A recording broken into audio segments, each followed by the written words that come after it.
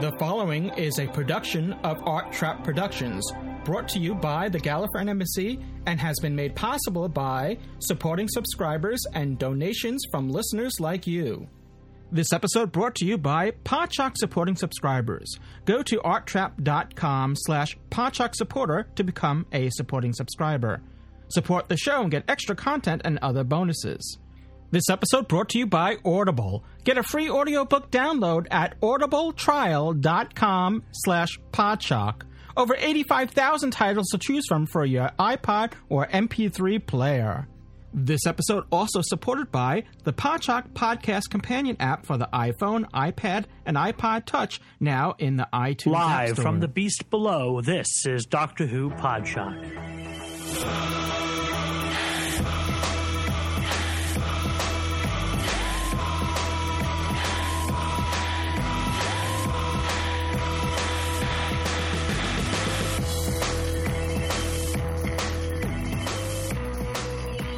The Gallifreyan Embassy presents Doctor Who Podshock, episode 267. My name is Ken Deep, alongside Mr. Louis Trapani. Hello there. And across the Great Pond in Germany is Mr. Graham Sheridan. Hello. Hey, Graham. How's it going? It's going well. Well, we're here. It's March, and it's a new month. But a couple weeks ago, in the middle of February, it's when we had done our last show. Was Ken wasn't with us because he was 3,000 miles away at Gallifrey 1, Network 23. So, how was the show? How was the convention? It was fantastic. It's always Gallifrey is the benchmark for fan-run conventions, and they proved again this year. They topped out at just shy of 3,200 attendees. That's fantastic. I think took them by surprise. I think Sean said that he didn't think he would make 3,000, and they definitely hurdled right past 3,000. Fantastic convention, as always. The costumes were spectacular. The events were well organized and thoughtful, and the panels were fun. And overall, it's just fantastic convention. Probably one of my three favorite conventions of all time. Was there any surprises? Anything that during the panels or while you were talking with people there, or anything that took you by surprise? No, actually, it was pretty much what I expected as far as what I was going to see and what I was hoping to get out of it. I think probably the closest thing you could have to a low light, and I don't want to say disappointment because it's still not a disappointment. It just wasn't. It wasn't what I expected as far as maybe the anticipation. What's the phrase now? It was a bit of an anticipantment. Was the 1996 live commentary, and I think that came down to the fact that a few of the people who were watching the movie probably hadn't seen it in a while. In particular, I'm thinking of Eric Roberts, who probably hasn't watched the movie in a really long time, if at all. So they were a little rusty? So what would happen was you may have had people who were more interested in watching the movie. And positioning-wise, the lights go down and the couches are facing the screen and the audience is behind you. And I think for a situation like that, perhaps the lights being up a little, the sound was a bit loud. So normally in a live commentary, the sound is almost non-existent, or should be almost non-existent, and that way the silence, actors would start getting the clue, like, would fill that. Somebody talking here. Maybe I should say something. And it's a shame because the few times, as an example, when Eric Roberts was actually saying something, it was actually kind of interesting because we don't really hear much from Eric Roberts about that particular role. Can I understand? But I really should say that it was a low light because there were so many other worthwhile things going on. The things that were being talked about were fantastic, and the little jokes, and then the cast did a photo session at the end where they were taking pictures and things, and there were things to be learned as you know, I'm a big fan of the '96 movie, so any chance to hear something fresh, was exciting, and I think maybe it has more to do with my anticipation of that being one of my highlights for the weekend. Now, probably the highlight for myself, and I know a few hundred people who all said the exact same thing, was William Russell and his appearance at the convention.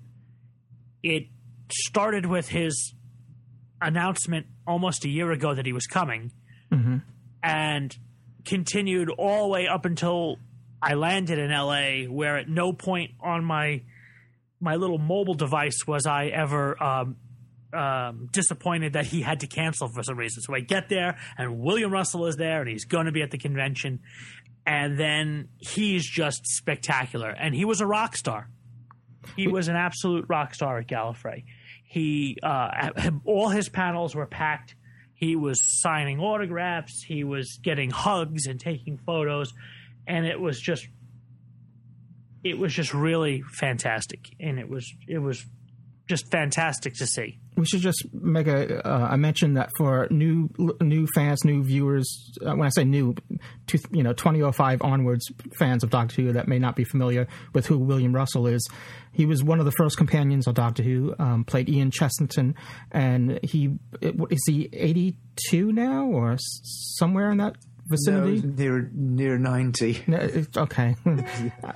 He is what we could call the original male companion. Well, yeah, he is. And it's fantastic. He got over stateside, because the thing with European and say better British events is that it's the British way, isn't it? Highly reserved, and he probably doesn't really get a perspective of how the fans really perceive him and how much we really are glad when he turns up, and it's such a great thing. So that he's got stateside to the biggest stateside Doctor Who convention, and I should also make a mention that he doesn't appear at conventions in the US quite that often either. So no, it's rather fantastic. And then Maureen O'Brien alongside, I was like, that one for me was a delicacy. Maureen O'Brien's my favourite female companion of all time. Still is. Isn't one that hasn't yet to beat her. So it was obviously you got those two plus Waris Hussein, the guy who was the first director, and director of Marco Polo as well. And the fact that you guys got to interview him last year, that you got this beautiful setup. Practically from the first, William and Waris from the first episode ever, and then obviously got Maureen O'Brien from later on, but still within the first Doctor's time. That was fantastic, because we'll come later on to the news section. It's the people from this time that are getting fewer and fewer. And basically just due to age and, It's also unfortunately we're at we just passed the anniversary date of, losing, and Nicholas Courtney. Yeah. So how's William Russell doing? Did he seem okay, Ken? I mean, for his age, he seemed vigorous? He seemed fantastic. A man in his 80s was pretty sharp, remembered a lot of things, spoke very clearly.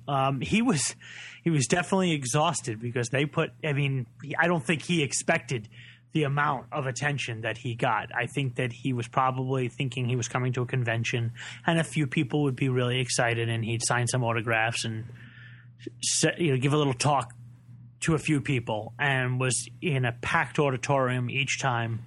Just standing ovations. And after his first talk on, I want to say it was Friday afternoon, he was finishing up. It was just William Russell and a moderator. It wasn't Waris or Maureen O'Brien or anything. And the place gave him a standing ovation and would not let him leave the stage as they were applauding him. and he moved. I had gestured for him to move towards the TARDIS, and he did, and people started taking pictures, and the photos went off like a press conference would be for a famous athlete or at a movie premiere or something. And he was standing next to the TARDIS, and people were taking photos, and he was waving and he was bowing a little bit, and he started to tear up. And I think he was genuinely moved by just the absolute outpouring of affection. And well-deserved, and very well-deserved, absolutely. And the only autograph that I got all weekend was William Russell's. I got it twice. There was no way I was leaving there without his autograph. And I was amazed that what he was charging, I mean, the autographs are always reasonably priced to Gallifrey, but this was really inexpensive. And I'm like, you know what? I'm getting 2 because it's William Russell, and I have to. And I did on a photo, beautiful black and white from Planet of the Giants, I think. And then he had a still from Superman the movie, which he didn't have a speaking part in. He was just in the background, but it was him in the Kryptonian getup. And I said, well, I'm as a Superman geek, I have to get that too. So kudos there. Yeah, that's and those were like my holy grails. And I took a picture with him, and then I co-interviewed him with Stephen from Radio Free Skaro, which is available on their show. His time was so limited and he was so exhausted that by the time there was a window of opportunity to interview him, he only had about 10 minutes. And we were both going on, and I said to Stephen, well, what do you think about doing this together? And he's like, I would love to. He's like, let's just do it, because, he's only got a few minutes. And if you see any of the photos on Facebook of Stephen and I interviewing William Russell, you'll see the crowd that gathered amongst our peers, Chip from 2 Minute Time Lord. Was this in the hallway or a corridor? In the hallway, and just gathered around. And there's Richard Franklin standing there watching the interview, patiently waiting for us to finish so that we could break off. And I was going to interview Richard Franklin, and Stephen was going to interview he broke off to interview. So, I think Louise. So there we were, these other well-known and well-respected actors, all patiently just waiting their turn because you just didn't interrupt William Russell. It was that simple. Mm-hmm. And it wasn't even like it was going to be any piercing, news-breaking questions. It was just a chance for us to sit and gush a little and just talk to the man and revel in his just being there.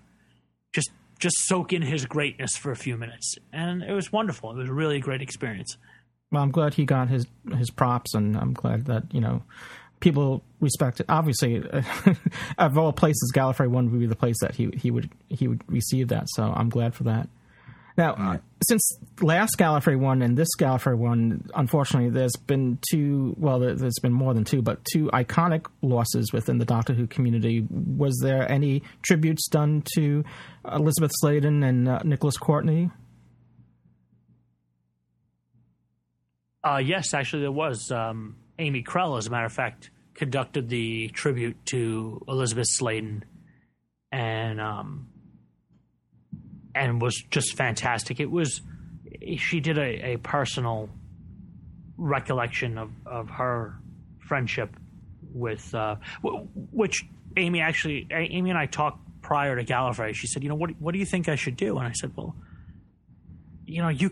everyone can do she was wonderful and we loved Sarah Jane, but you knew her personally, and within the bounds of privacy, you could just speak to what she was really like. And I think that's probably something that is that honors her, mm-hmm. and wouldn't be out of bounds. I don't know how to explain it better than that. I just thought that it was just speak from the heart. You don't have to go into any deep personal details. Just say what she was like. What was it like to know her? What was it like to call her a friend? And she did that, and she shared some slides and told some stories and put some things into context. I thought she did a fantastic job. And then Amy's friend Lucy Chase Williams, who did the one for Nick Courtney, and Lucy and Amy were involved in the very first U.S. convention in Los Angeles in the late 70s, as you may have heard on Podshocks in the past. And she knew Nicholas Courtney really well, and she spoke the same way. I didn't get a chance to see the full event because I wound up being scheduled against half of that for something else. And so I caught as much of it as I could. And I would like to have stayed a little bit longer just to see what that was all about. Very good. Was there anything? Well, so far we've been focusing, obviously, with this, the series in the past. Was there any news concerning the new series coming up? Anything that? I know there was originally. This had nothing to do with the new series per se, but wasn't Gallifrey going to be the announcement of the new, which came out in the news anyway before, with the crossover between the comic book Star Trek Next Generation, and the 11th Doctor. But to my understanding, Tony, I just lost his last name. The writer, Tony. The comic book writer. Yeah, he wasn't able to make Gallifrey for some reason. That's correct. So was there any other announcement? Anything concerning the new series? Was there a special message from Stephen Moffat, who obviously wasn't there? A video message or anything like that? He sent a written message. He didn't send a video message, and that, I believe, was just strictly to the convention during opening ceremonies. But I wasn't where I normally would be during opening ceremonies, although I was just outside it. I think I was in the green room, and I was working a lot of different things from behind the scenes. And so I'm afraid I didn't catch what his message was, although I'm sure somewhere it's on the YouTubes. Okay. Yeah, and I was just wondering if there was anything that, sometimes they'll give a little nugget of information or something to tease you, for the upcoming series of Doctor Who. But it's different this year because it's further off into the future. It's an autumn. This new series launches in autumn. They were a week into the filming at that point, and there wasn't anybody attending Gallifrey that was involved in this early block. So it's as far as public news goes, there wasn't anything. Yeah, because the rehearsals had started the Monday before, so they just literally come to the end of the rehearsals, and the filming started the Monday after. So got into the filming. So for those people out there who don't like being spoiled, watch out. I'm afraid there's lots of photos flying around already. It's one of those unfortunate things. Now, Ken, this sort of question, getting back to Gallifrey itself properly, did I understand right that Eric Roberts, basically got waylaid or sidetracked and ended up coming in a lot later than expected? Well, he was there on Saturday and Sunday to sign. He was billed all along as not being there on Friday, just coming in on Saturday and Sunday, and he was. And he was at the live commentary. What he wasn't at was what he didn't attend was the 1996 movie panel, which was on Saturday evening.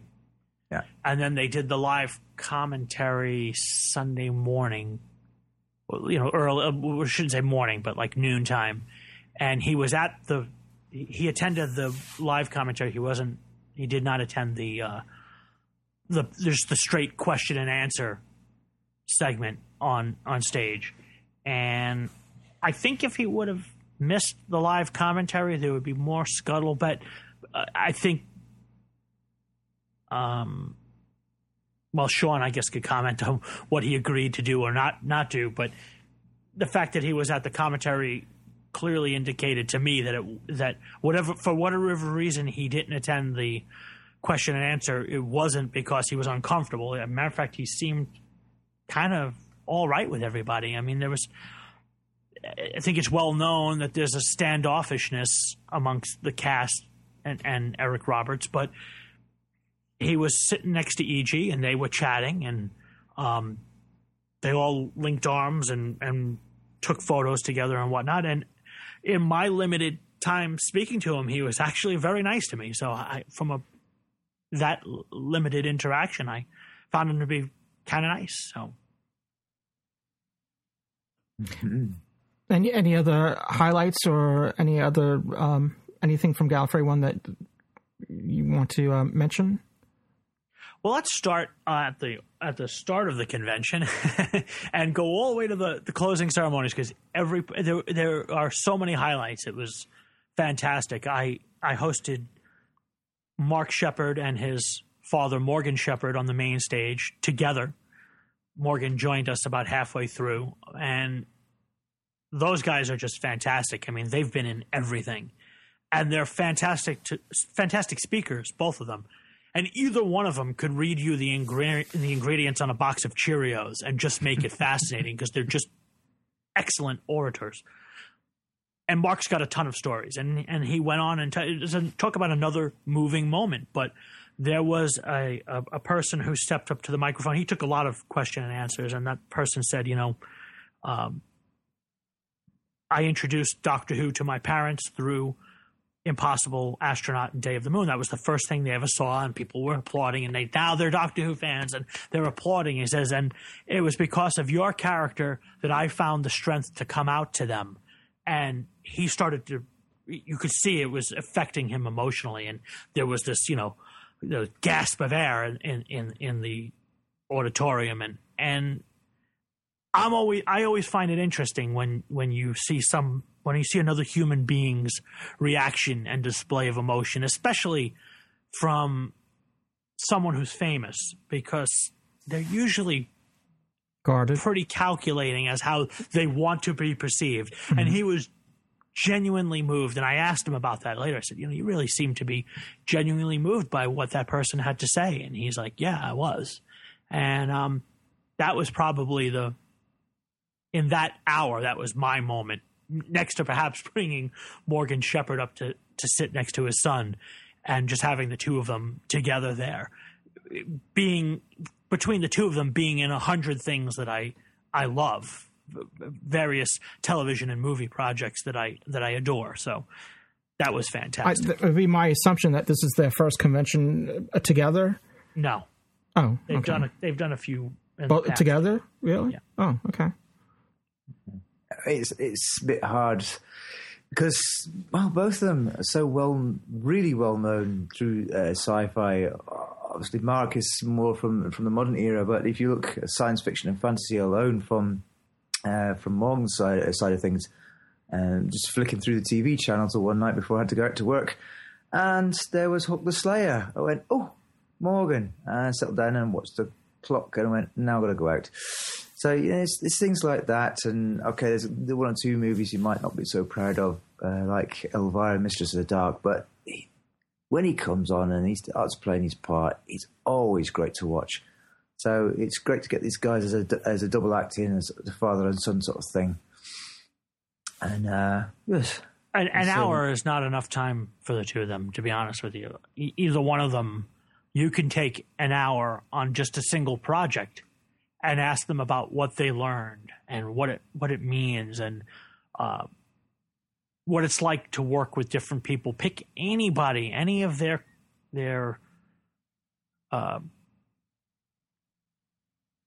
any of the people, any of the creative team behind the scenes, any of their co-stars, the writers, Mark, especially with symbolism and things like that. He's just, I was saying to Amy Krell at breakfast the next morning that the thing that impresses me most about Mark in the couple times that I've met him is that he seems to know what everybody else's job is on a movie set and has a deep respect for what that job means to the overall production, that everybody's contribution is valuable, that it's a team effort. And it's not just the actors who are wonderful, that every single person has a role to play, and their contribution is valuable. And that earns a lot of my respect, because I think there are a lot of people out there, a lot of actors out there that think that they're the star of the show, and it's that simple, and doesn't matter that you're duct taping down wires. That's all you do. You got to understand I'm the star here. And I don't think that's the case with Mark Shepard. Very good. Yeah. And apparently, from a few of the pieces I've heard, his Doctor Who knowledge, at least up to a certain point where he went into acting proper and didn't see the show anymore, is fairly broad, I'd like to say. The point that's, I think, even correct to one interviewer as to a certain fact about Doctor Who, which is, really impressive.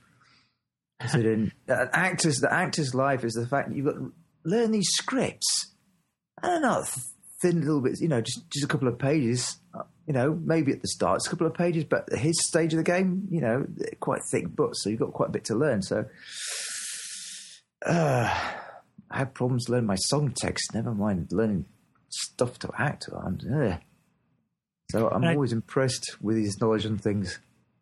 And then, of course, the star of the show is Paul McGann. I mean, he was the Doctor this year. He was the headliner.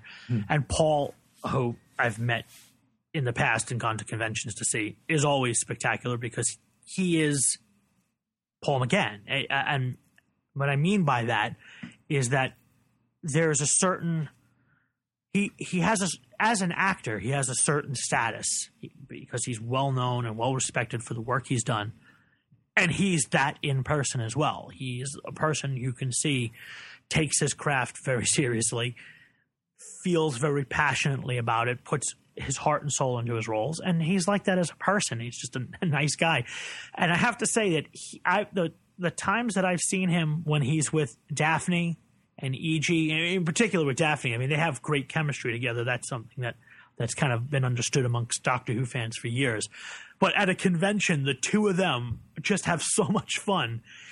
And Daphne was going to sing a few songs in the intermission of The Masquerade from her CD, and she came out, and Paul said, well, maybe I can sing backup. And then E.G. said, well, I can sing backup. And Charlie Ross said, well, I can sing backup.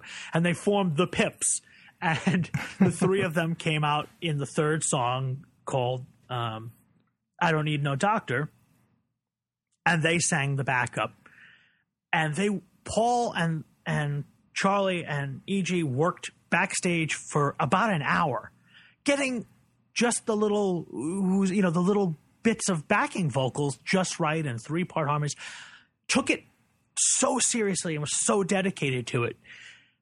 And then Paul, just in his having fun, there's a part in the breakdown, instead of having a guitar solo or something in the song, there is a part where it breaks into the Doctor Who theme being played on the flute. And Paul starts doing the dubba-da-dum, dubba-da-dum, and and swaying his hands back and forth and snapping his fingers, but he's doing the heartbeat of a Time Lord bit, and it was just fantastic. And it's moments like that. I said to Sean after the rehearsal of that, I'm like, you're the luckiest son of a gun. Just magic happens for you at your convention. It just happens. People go out of their way to make magic happen. And it's those kind of things. And there's a clip of that on YouTube as well, by the way, of I Don't Need No Doctor with Paul and E.G. and Charlie Ross. Charlie Ross's stand-up, which Daphne did her 3 songs, and then Charlie came out and did a stand-up routine about science fiction, about Doctor Who, was spectacular. We'd always heard how awesome Charlie is. He does a lot of stuff over in the UK. And, I hear wonderful things. And I met Charlie, and I think Charlie's a great guy. And he's been great. on our show as well. And you always have that sort of taking things with a grain of salt when someone tells you how great something is. And then he did it and brought the house down. It was really special. And apparently at Gallifrey, when you do a concert, you replace the old-fashioned cigarette lighters for the ballot, like in concerts way back in the day, with sonic screwdrivers now. So there are hundreds of sonic screwdrivers waving back and forth over people's heads to the rhythm of a song that he closed with. And it was just another fantastic moment at Gallifrey. These are the reasons people go to Gallifrey. Well, I should just back up to the song, the Daphne Ashbrook song. If for those listeners that aren't familiar with it, the original track appears on Grace Notes, so that's available. You can purchase that, and it's "I Don't Need No Doctor," right? Is the title of the song? Is the name of the song that I'm referencing? Yes, the whole album, is spectacular, and actually was in the early rounds of Grammy nominations, which is just ridiculous. Really fantastic. That's incredible. So, and Daphne has a new book out as well. Well, the book debuted at the convention as well. So Daphne has a book out and a CD out, and in the category of shameless plugs, she's coming to Long Island with Paul McGann. Well, that's what I was leading to, because Gallifrey 1 has sort of been a reunion of sorts of the 1996 movie, and Daphne and Paul are reuniting once again at the end of this month at Icon 31, right? Yeah, Icon 31 here in Stony Brook, Long Island. It's safe to say, and I'm searching my memory because I'm a big fan of the 96 movie, and if any time Paul McGann would have done an appearance anywhere near here, I would have gone. So it's safe to say that this is his first New York appearance supporting Doctor Who. As far as I know, maybe that's he right. was up in Boston for United Fan Con or one of the events up there. But I'm pretty sure if it's not just the first New York appearance, but it might be the first Northeast. Yeah, I don't think that I'm stretching that too far. Paul can correct me. Paul Eldrad up in Boston can correct me if I'm wrong. Well, either Paul could correct you. What's that? I said either Paul could correct you. Yeah, that's true. Either Paul could correct me. But it's really fantastic to have Paul. What happened was Sylvester McCoy had to bow out because of The Hobbit, which is great news if you're a Sylvester McCoy fan, and we all are as Doctor Who fans. And it's The Hobbit, so we all get how big that movie is and how much it means to the science fiction and fantasy community, but also what it means to someone like Sylvester McCoy. I mean, that's a major part. And so the fact that he had to bow out because they extended his time in New Zealand, it was a bummer because we wanted to see him, but we kind of understand because it's The Hobbit. Yeah. So happens just as I'm leaving for Gallifrey. Who's at Gallifrey? Paul McGann. So it was like, well, can we get another doctor to come to Icon? And Paul McGann said yes.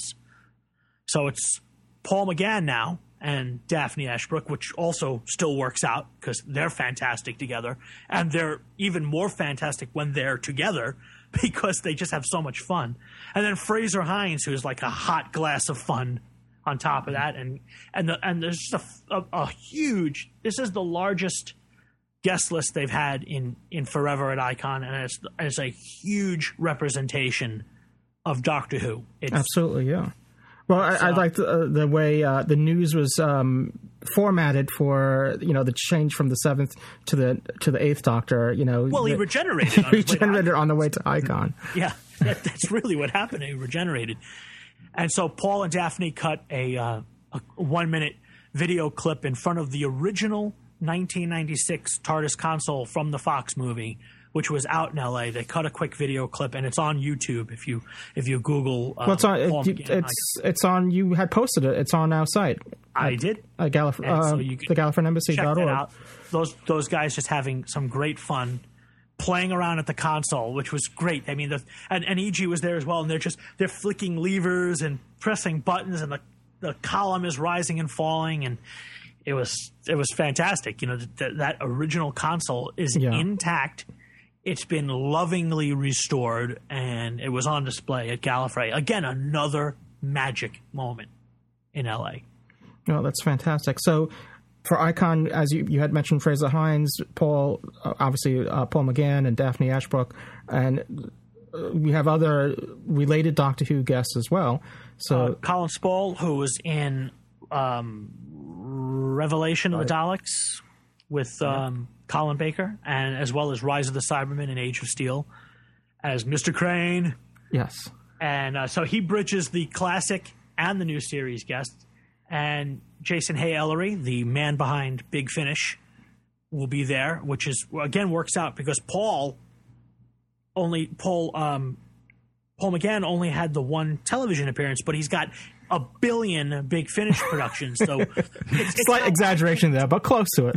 It's how I came to Big Finish. Yeah. I mean, as much as I'm a Davison fan and I love all the classic Doctors, I came to Big Finish because they got Paul McGann, and there just wasn't enough. And I said, how do I find out more about the Eighth Doctor? And I discovered him on audio, and then that led me to listening to all the other audios. So Jason's coming as well. Steve Costello is a guy who did some of the props for the documentary More Than 30 Years in the TARDIS.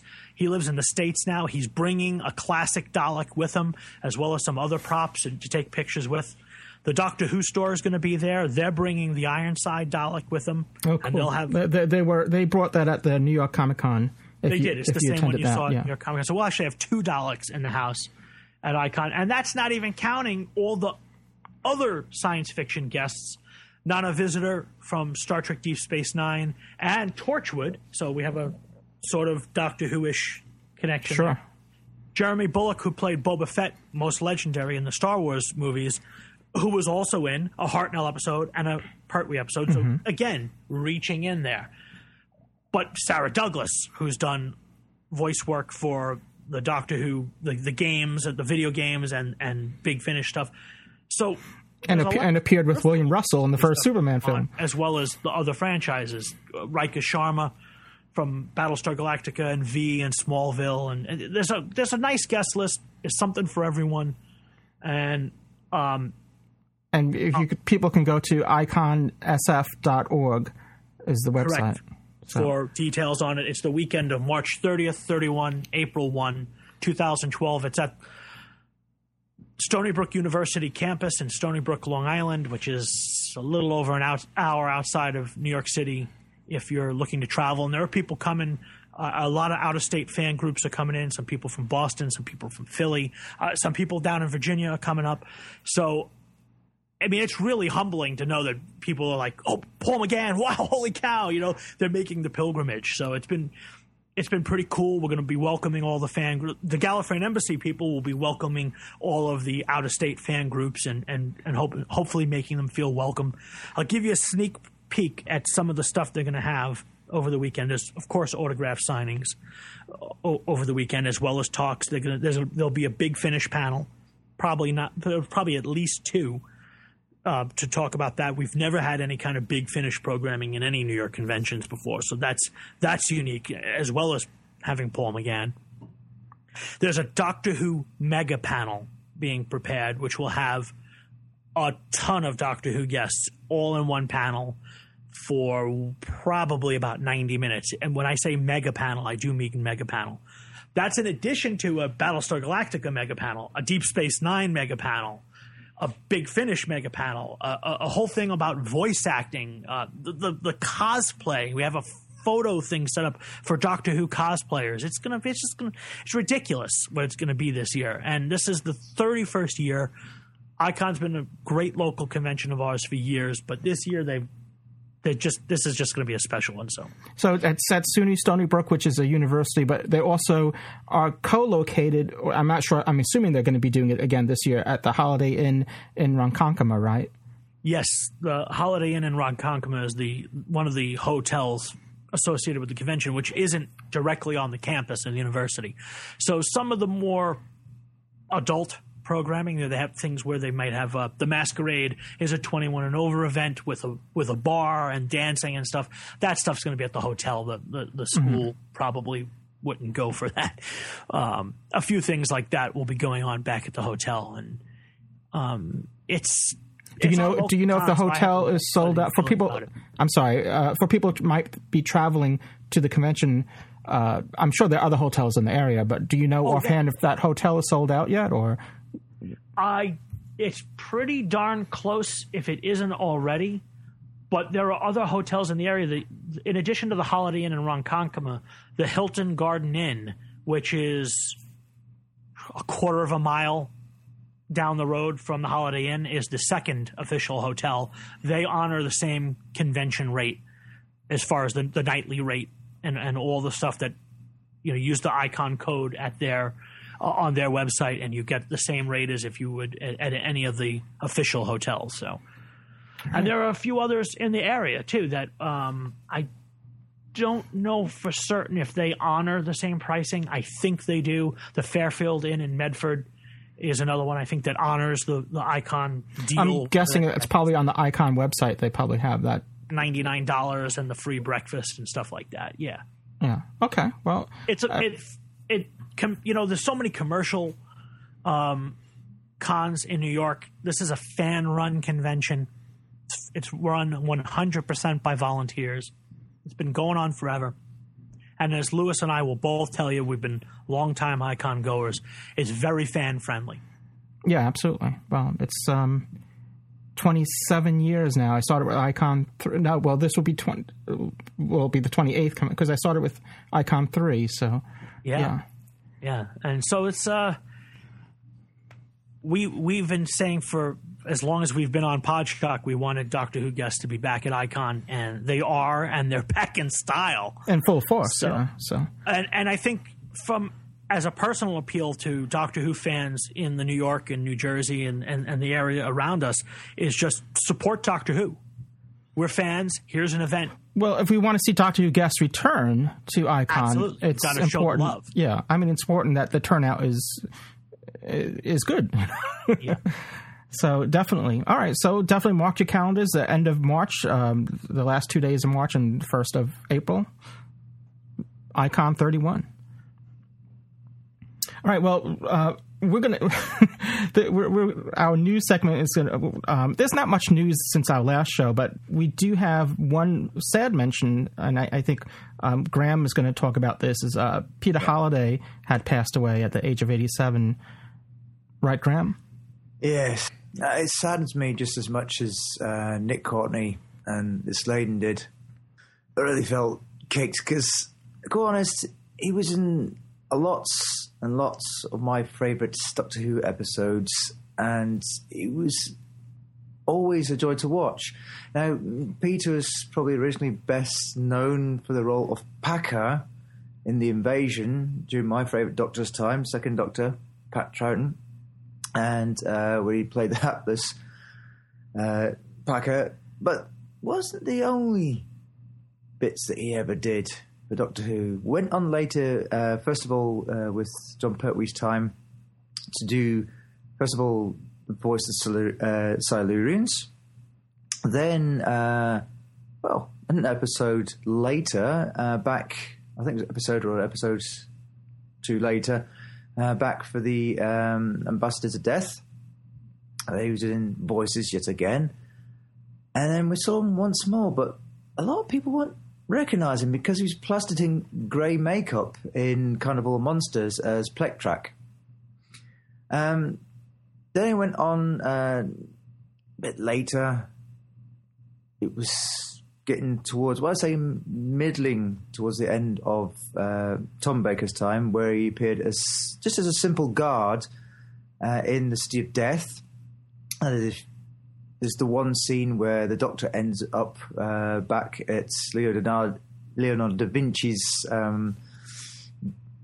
paint workshop, you could call it, and he was playing one of the guards there. And then his last appearance was in Remembrance of the Daleks alongside Sylvester McCoy, playing the vicar, or the blind vicar, and the very famous floating coffin scene there.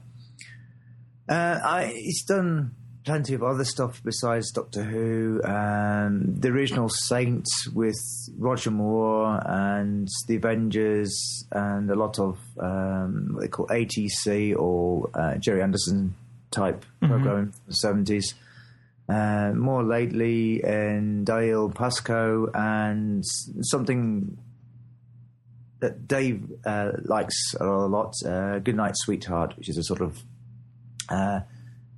time travelling show, only in that it takes place in 2 time periods. So I always enjoyed watching his performances and always brought something to the show. So, to be quite honest, it was really sad. But I haven't been able to find anything else out, but it seems to have been at least a peaceful death, unlike Nick and Liz, who unfortunately suffered to the end. This time round was peaceful. So the only other thing I thought was that we actually found out the news a week later that he died, because the official date was 19th of February, and the news didn't really break in around until the 25th. So it's about the only sort of discrepancy or odd thing about the whole thing. But it's really sad that he's gone. But at least we've got enough, and everything that he's done in Doctor Who still can be viewed, even though that's at the moment, until it gets its DVD release proper, Ambassador's Death is still largely in black and white. But we only need to hear his voice in that, so it's not so bad. It's always sad news when we lose someone. So yet again, yeah. So that's even more so why conventions are a good way to to take advantage and meet people and gain from their knowledge and gather that stuff while they're still around. Yeah, exactly. Well, this little tidbit I don't really see as news. I put it under the category not really news, but it seems to be a lot of people are running with it as news, is that Stephen Moffat had mentioned that, and if you've been watching Stephen Moffat, past year, I mean, this is nothing new as far as what he's been saying, that new monsters are better than relying on old ones, and he had hinted that the new series will focus on the new ones for the next series. So expect new adversaries, yes. Oh, yeah. Do you know what? Even he himself would say, I'm such a fibber.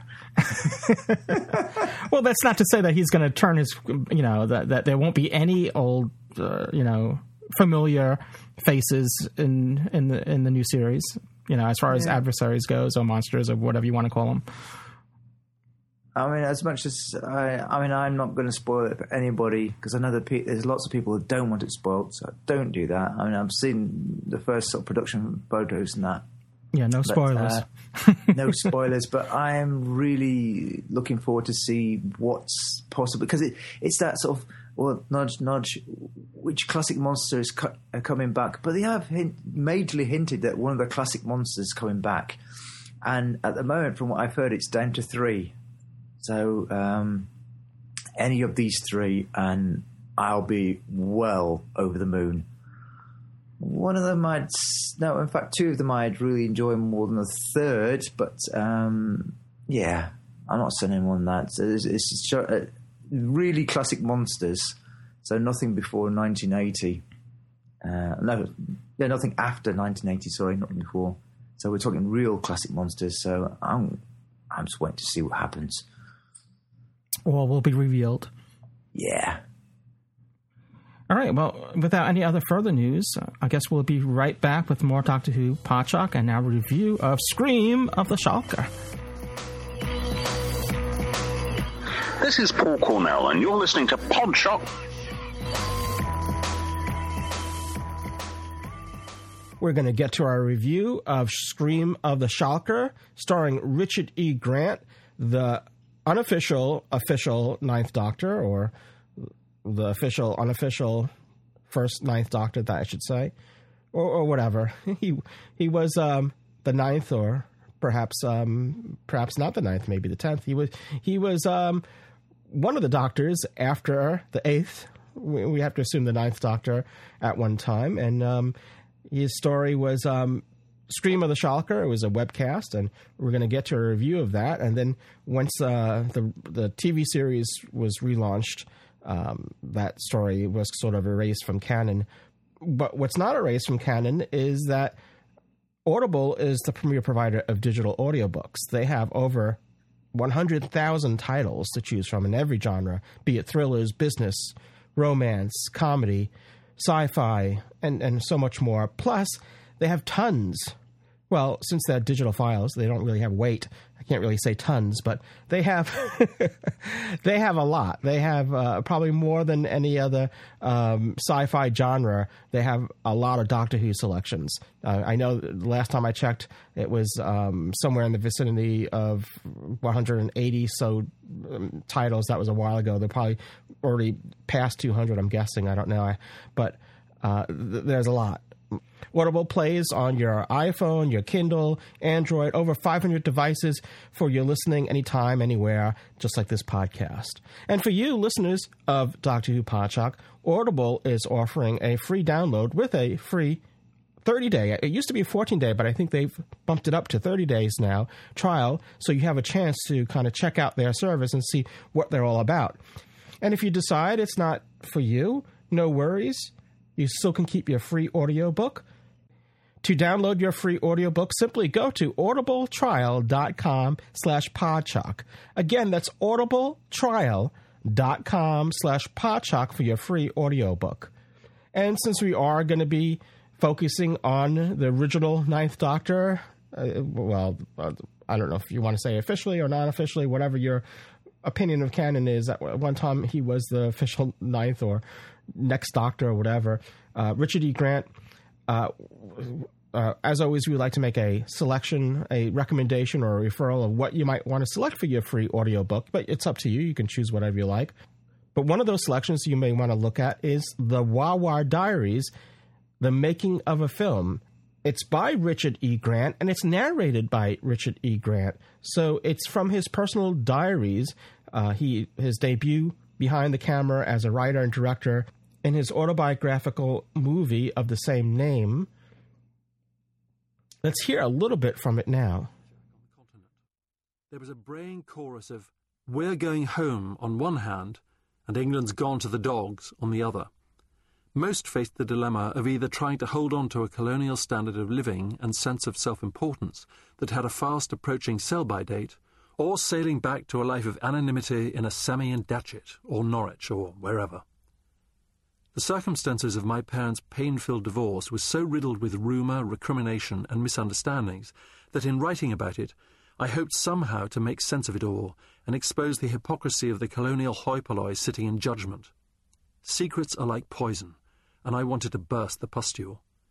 At the same time, I wanted to revisit and recreate the sheer malarkey and joy of being an adolescent amongst adults revving up for an amateur production of Camelot. Hilary calls. "Can you come in and pitch to the finance team at Blackjack Productions in Soho Square tomorrow?" The next day I put on my confidence pants, go to Soho Square and hit the button for the 7th floor. In the boardroom I plonked down, riddled with doubt that my story is too fragile to hold their attention. I breathe deeply and smile as they enter. No going back. The pitch is not a million miles away from the one I gave in Robert Altman's film The Player. When I hear the words "an intimate epic" spurt from my maw, I realise just how beyond myself I've actually got. All the more so when I quote scenes and examples from the masterworks of Messrs. Kubrick, Coppola and Altman along the way. Smoke screens and mirrors.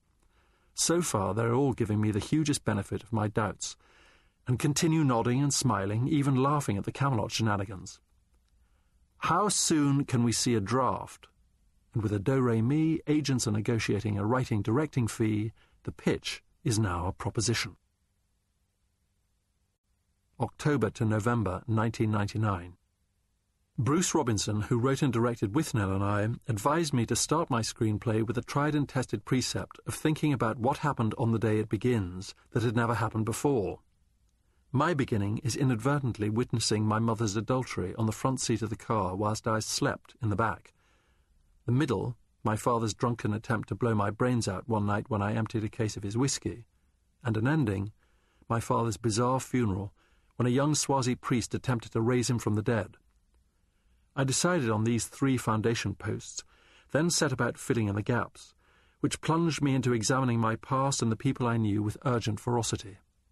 Firstly, I made a long list of key events, characters, incidents and anecdotes to try and find a narrative thread to bind them all together.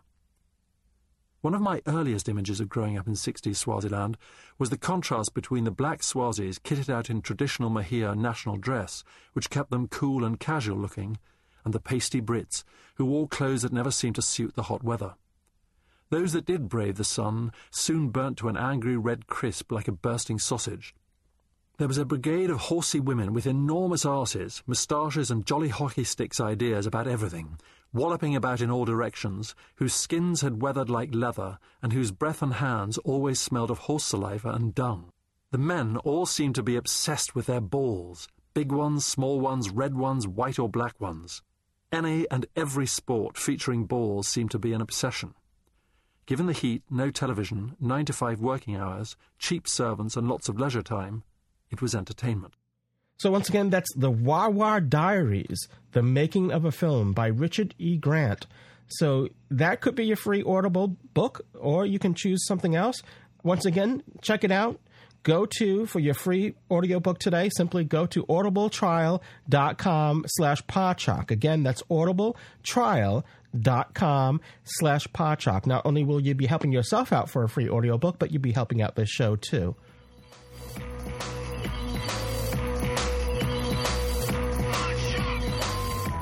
And welcome back to Doctor Who Podshock.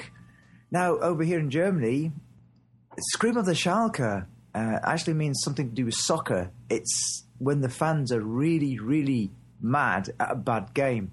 There's a football team over here called Schalke FC, so this becomes really confusing. But we're not talking about that this time around.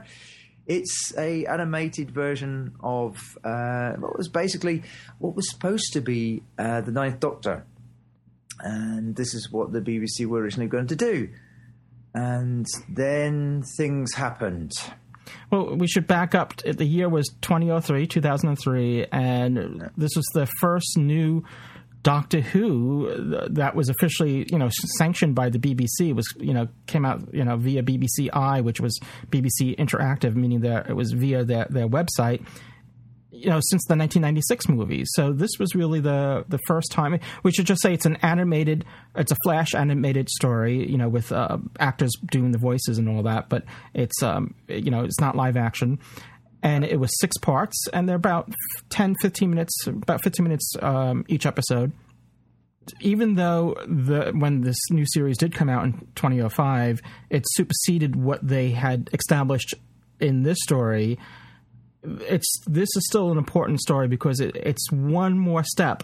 On Doctor Who Podshock, we always said that the 1996 movie was the stepping stone from Doctor Who of old to Doctor Who of new. It kind of bridged, in a sense, modernized Doctor Who. It was important. The 1996 movie was important for that. This takes it, one more step closer to what we see in 2005 and onwards. So I think it's important and practically the whole cast somehow, eventually appears in Doctor Who again in the series. So, and then there's one uncredited person that plays a significant role in Doctor Who in the future. So, but I go ahead, Graham. I didn't mean to sidetrack you. Yeah, there've been other sort of webcasts, tie-ins, and sort of things, and but this was the first brand new, as in a brand new Doctor, and basically this should have been the start of something brand new. Now, alongside parallel to this, and what happened was that Russell T Davies and Julie basically got the nod and the push to relaunch the proper TV series. So Russell T has said so many a time that this is not canon, and basically cut it down, which is a pity. It's a real pity. This went out originally. It was released weekly between the 13th of November and the 18th of December 2003 on BBC I4. And for some of you out there, the animation will seem very familiar, if a little bit coloured this time round. I just spoke about Peter Halliday, and, well, the Invasion DVD was basically brought back to life in that 2 of the episodes were animated, and animated by the same people, and that's how they got the job. Yes, Cosgrove Hall did the animation. Cosgrove Hall. Yeah. Cosgrove Hall If you've listened to previous Hitchhiker's Guide to the Galaxies, Hitchhiker's Guide to British Sci-Fi is what I meant to say. I knew what you meant. You knew what I meant, but no one else would have. Yes, wavelengths and the like. But yes, and they produced during the 80s and late 70s and 80s things like Danger Mouse, Count Docula, starring David Jason, who's later on gone on to do a lot of really famous roles, at least within British television and the like. There's a couple of Terry Pratchett adaptations that was done for Channel 4. That's not anything to do with the BBC. A proper Channel 4. It was the fourth channel we ever had in the United Kingdom before satellite TV came into being. And there was two of those, Weird Sisters and Soul Music. And so if anybody's seen those, the animation style will seem a bit familiar, a little bit jumpy because it's Flash. It was Flash. Back then, not everyone had broadband internet, so they had to, back early Flash animation on the internet was, this was actually good at the time. This was, when this came out, this was actually, we saw this as a good, move up to what we saw in Flash animation before this. But now, in today's standards, looking back at it, it does seem a little stiff and not as fluid as you would come to expect, today. Today. If you want to get an idea properly of why this looks a bit jumpy compared with the Invasion pieces, why they look a lot more fluid, all down to frame rate, due to the fact that this was, as Lewis mentioned, at least should have been able to be watched on a dial-up modem of 56k. So that was basically what they were told.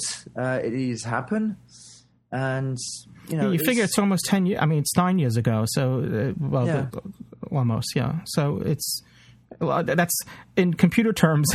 That's like generations. It's generations. I personally was on my first lot of broadband, and I wasn't even getting. I wasn't even in the meg area. I'm only just in the meg area now. So I was getting like 300, I think it was 300 kilobyte a second back then, which was a vast jump from what I had at the time.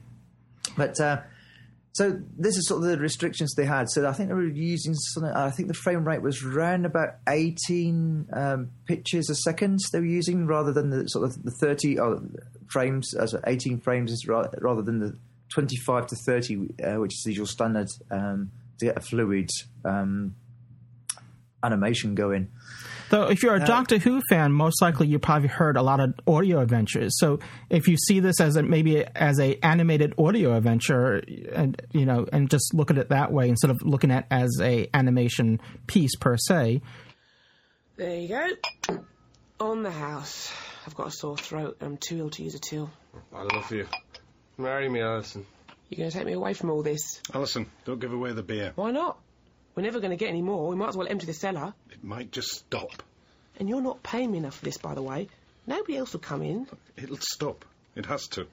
Everyone's been saying it's going to stop since it started. Everyone's waiting for it to change, but nobody is doing anything. Everyone's too scared to leave their houses. I don't agree with her. This is all her. I told her to shut up.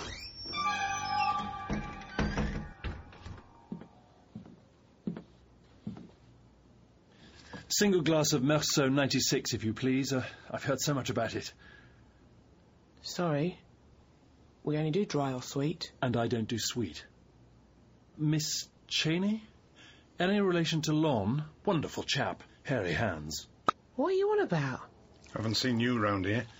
No, in a bustling town centre on a Saturday night, I suppose you don't get many strangers. Ugh. You're scared. Less than these two are, though. That's why they're both looking at me like that. They're scared of anyone who isn't. Scared somebody might talk. Do you want to do this, Alison? Do you really? So, none of you are going to tell me anything? You haven't even thought to charge me for the drink. And there's no Pachelbel on this jukebox. I'd have thought he'd get a look in on smooth classics too, but no.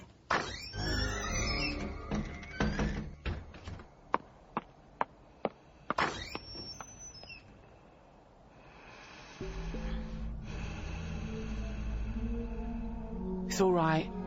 Whatever you are, we're all being good.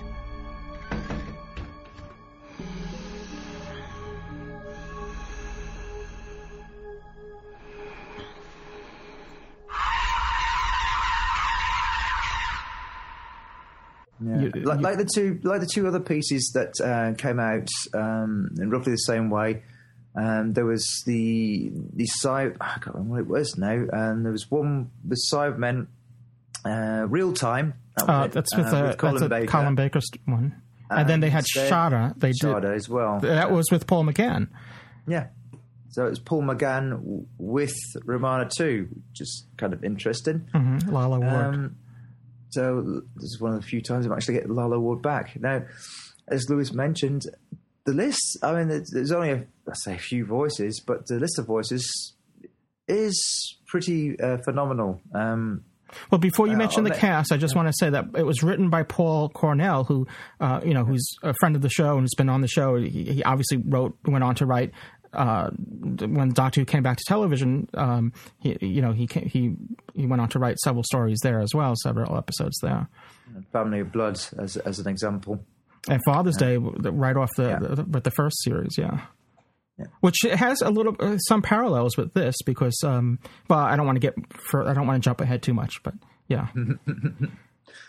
A fair few parallels. Now, the cast listing is quite interesting because we have if I'm right from memory, a South African playing the Doctor, Richard E. Grant. Which is quite fitting because taking the role after Paul McGann, since the two were in With Nail and I, it just seemed fitting that it was Richard. I mean, he was also in a comedy satire thing. He played the Doctor in that satire, which what was it called again? That was written by Stephen Moffat. I think it was Brain Fart Day, isn't it? Yeah. It was a comic relief. Curse of the Fatal Death, yeah. Which was a comic relief piece. I think it was 99? Around about that, or 98? Around that time. I wasn't living in the UK then, so and didn't get to see it live. Sort of more of an afterthought on British Forces television. I say we had Richard E. Grant as the Doctor. Now, me personally, and the guys can add their bit, me personally, I thought he was rather brilliant as the Doctor. The Doctor it seemed to me, I mean, this is just my opinion, nobody else's, it just seemed to me that a lot of what we saw with the proper Ninth Doctor later, I've got to say Christopher Eccleston. I keep calling him Eccles cake, and Eccles cake is a little cake you get in the north of England full of currants, and he's an actor, so I'll try and keep separate. But you see things between the two portrayals of the Doctor that are very similar. And this version of the Doctor, this Richard E. Grant version, is very much the damaged Doctor as well. Yeah. Yeah, because he struggles on taking on companions and endangering them. Also, another parallel to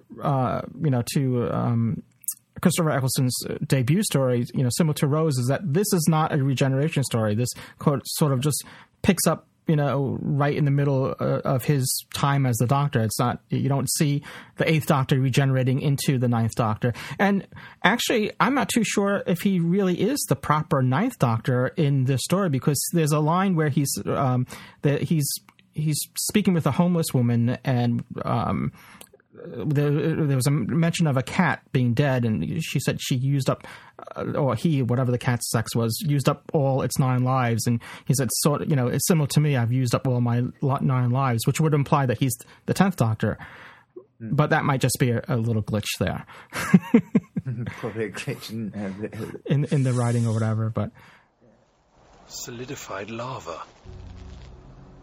Never knew what hit him. Who? That? No, my Oswald. He was run over in 1987.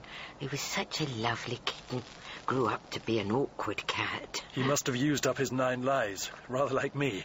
I'm terribly pleased to meet you. What's your name? Miss Matilda Pierce. Charmed. What are you doing here? I don't know. They keep putting me in places where terrible things are going to happen. Oh, right. Spare change? Well, let's see. I got here Atraxian semble seeds. Well, you'll need to grow those into a tree before they'd be worth anything. Zornic groats. No, you don't want currency that talks back. Do you lot use euros yet? You're being cruel to me. Oh, never, Matilda. I'm a homeless person myself. It's the first thing I am. Here. Oh. What do you know about that lump of rock? Only, you're the first human being I've seen on the streets tonight, and I was hoping for some assistance. Nowhere else to go. I've left my house. The floor wasn't solid. Not solid? I used to have 28 cats, but they all ran away. All the cats and dogs and birds have left this town. All the animals. Why? Well, cats get scared of things they can hear. You know, it's how a tiger marks its territory. By low-frequency sound. A booming in the throat keeps all the other top predators away. But what about the people? Why aren't they out and about? You seem a nice young man. You should stay off the grass. Why? It's down there. What? Oh, no. No. Oh, stop it. It's all right. Stop it. It's all right. It's just some sort of earth tremor. Hang on to something.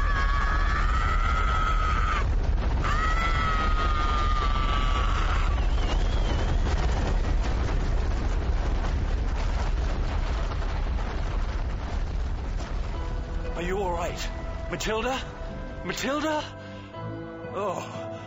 But, you know, it's not bad. But I think what you're saying is true. I think a lot of because he's hard-edged, he can be sharp at times, and that's something that we saw later on with modern doctors, and you know, especially with Christopher Eccleston and even with David Tennant. You know, when we saw David Tennant first as the Doctor, you know, in that Christmas Story, you know, no more second chances, and he was the final word, and it's sort of that hard edginess you've seen here as well. Yeah, I mean, the Christmas Invasion. Speaking of David Tennant, yes, he makes an appearance in this. There's a character called nothing more than the Caretaker. Now he's uncredited in this, so you may not know that he's in it. Yeah. Now, you could just really listen. Now, who or what is the Caretaker? Just a caretaker, as far as I remember. Oh. Because this was sort of an after fact. It was like, now I need to kind of rewatch it again because I didn't really recognize his voice right away. So I'll need to. I mean, so Summertime is good at burying what he sounds like properly. Yeah. For anybody who's religiously watched the Tennant period, so all the Tennant fangirls should be able to pick him do maybe another voice or a different accent elsewhere. Well, that's not the only returning cast member that you know, when I say returning, will return later on. You had Derek Jacobi playing the Master. Yeah, and it's kind of now that was for me a little bit of sort of an odd thing. It was like I don't know, a bit more chameleon than Master. Well, even though he was the Master, is he real? I mean, I don't know if this will. I guess we should sound the spoiler alert.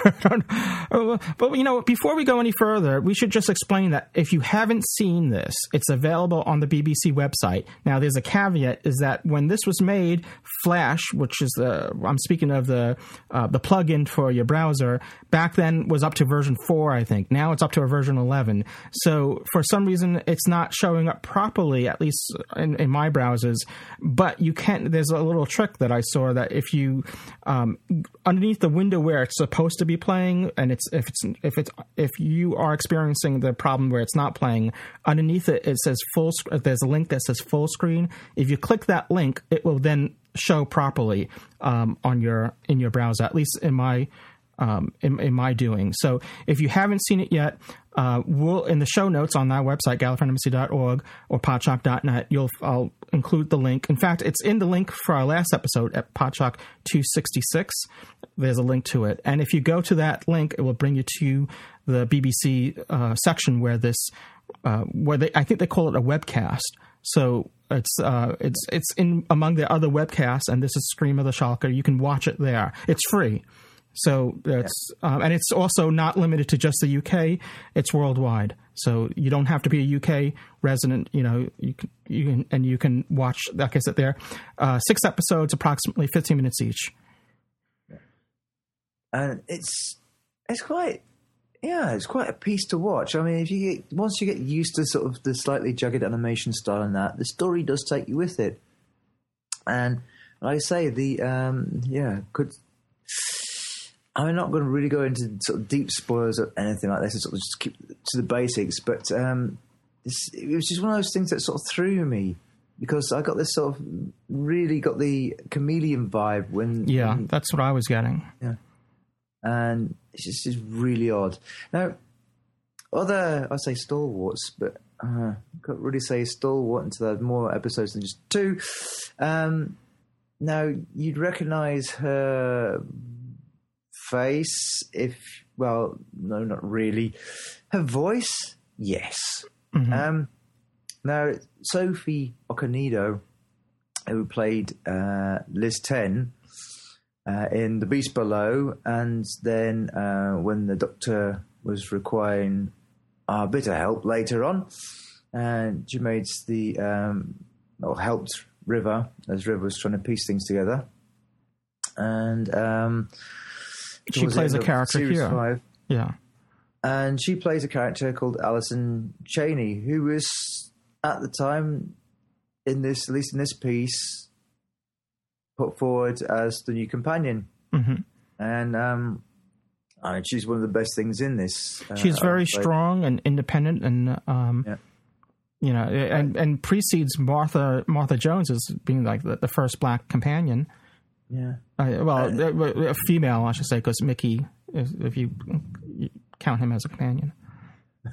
Well, I don't mean that as a slur or anything. I'm just saying. There are some people I know out there. They try not to count Mickey at all. But it's the fact that she's there. She's strong. I mean, they say, Sarah Jane is very much sort of the nod and the push towards, and with maybe Tegan a little bit later as to the stronger companions. Quite honest, you see it all here. Mm-hmm. It's even though it's an animation, it's all pretty much the finished idea. And you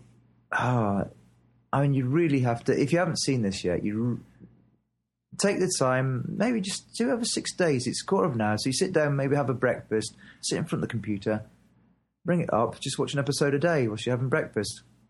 And, as I said, it's another stepping stone to the modernization of Doctor Who as we see it today. So even here, the TARDIS console is sort of eclectic and made up of a mishmash of different things. The Doctor's using a mobile phone, which seems fairly common today, but before this, you didn't really see the Doctor use a mobile phone. He uses a sonic screwdriver here. It's the traditional sonic screwdriver that we've seen in the 1996 movie, as well as the Tom Baker and Peter Davison years. That style of sonic screwdriver. Though there is a scene where he very early on he breaks into a hardware store. And I'm watching it, and he's using a hairpin to break into it. I'm like, why? That's something that he normally would use a sonic screwdriver for. And but that I think was a bit of foreshadowing, because not to again, no spoilers, but I think he uses it again. So I think that was just a storytelling device that but he could have just easily used the sonic screwdriver. But unlike the television series today, the sonic screwdriver wasn't so heavily used as much as it is today. Every day presents a new challenge to one's dignity.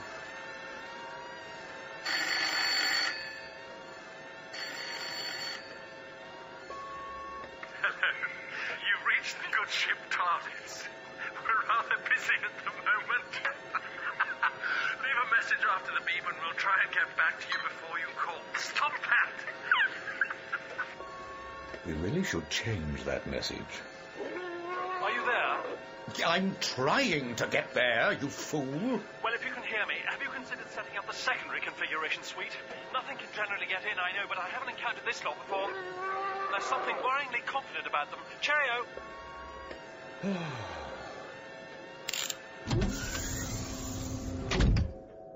Why did I choose continuing existence? Listening to him being right all the time when I had the option of a slow, painful death. If you want to compare it with, it's a slight modernization of sort of Pertwee era stories of invasions on Earth, and basically you have a sort of a crystalline lava style or type of creature that's basically doing the invading and taking over the people. Who also things you might see later in films like Shaun of the Dead, sort of a zombie-like thing going on. So it's a rather interesting story to watch. I mean, it was supposed to take place in it's a village called Lunnet in Lancashire. And the thing is, the Doctor feels or seems to be transported there against his will, where he finds the village silent. Its inhabitants all living in fear, except for the barmaid, which is the Alison character. And the alien Shalka have taken up residence beneath Lannet in preparation for a wider invasion. And they're living basically in the molten lava. So it's supposed to look like that anyway. And, well, at a coincidence, things. A coincidence that our last review, which was the Silurians, we have creatures living underground, and once again, we have creatures living underground. But it's a coincidence. Our review today of Scream of the Shalka actually comes from feedback that we received that we played in our last episode. Greg from Florida had called in to the Doctor Who Podshock public call box and had asked, gave a suggestion about reviewing that, and I said, I don't think we had reviewed it in the past. So it's even though it's not officially canon per se. I mean, everyone's interpretation of canon is everyone's interpretation. You have your own canon, but. Be that as it may, I think it is an important story because of it. Like I said, it is a step further of bringing Doctor Who to where it is today. But yeah, once again, we have. Again, Graham, I didn't mean to step on you there, but we have creatures living underground and wanting to wipe out the humans on the surface. Some of the background in this, basically, it came out of the fact that the controller of the BBC, BBC One at the time, basically persuaded BBC Worldwide that their plans for another Doctor Who film were basically nowhere near fruition. So this is basically what we got in its place. And I say it was supposed to be canned in the end. This was going to be the future of Doctor Who. I mean, after the 1996 movie, we had hoped that when that movie came out, that it would launch a new series, and that was all of our hopes. However you felt about the 1996 movie, at least it was bringing back Doctor Who to the television screens.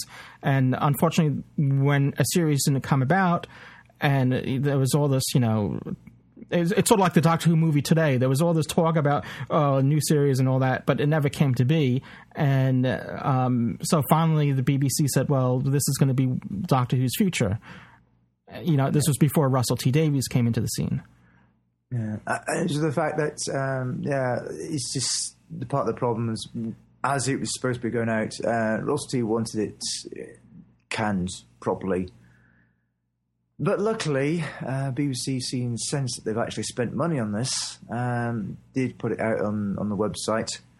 And so we had something to bridge us. It's actually been cleared for a DVD release, so we may be seeing this, on an upcoming DVD. Yeah, it'd be nice. The 30 years in the TARDIS has been brought out with Sharda. So I wonder whether this will come out. Maybe we'll get a compilation of all the animations that have been done since series ended in 1989 till the series came back in 2005. That'd be pretty cool. Now, when the series did come back on television, and with Christopher Eccleston, and going forward, we pretty much eliminated the fact that in the 1996 movie there was a reference to the Doctor being half human. Now, in this story, that wasn't really carried over so much bluntly, but there were some hints to it. The master character makes a reference to the Doctor's human characteristics. I should have wrote down the quote. I don't remember it offhand, but he makes a reference to, it doesn't mean that he's implying that he's half human, but he just might be taking on a human characteristic. But he says, "Oh, that's one of your human characteristics," and I was wondering if that's a reference to the half human thing or not.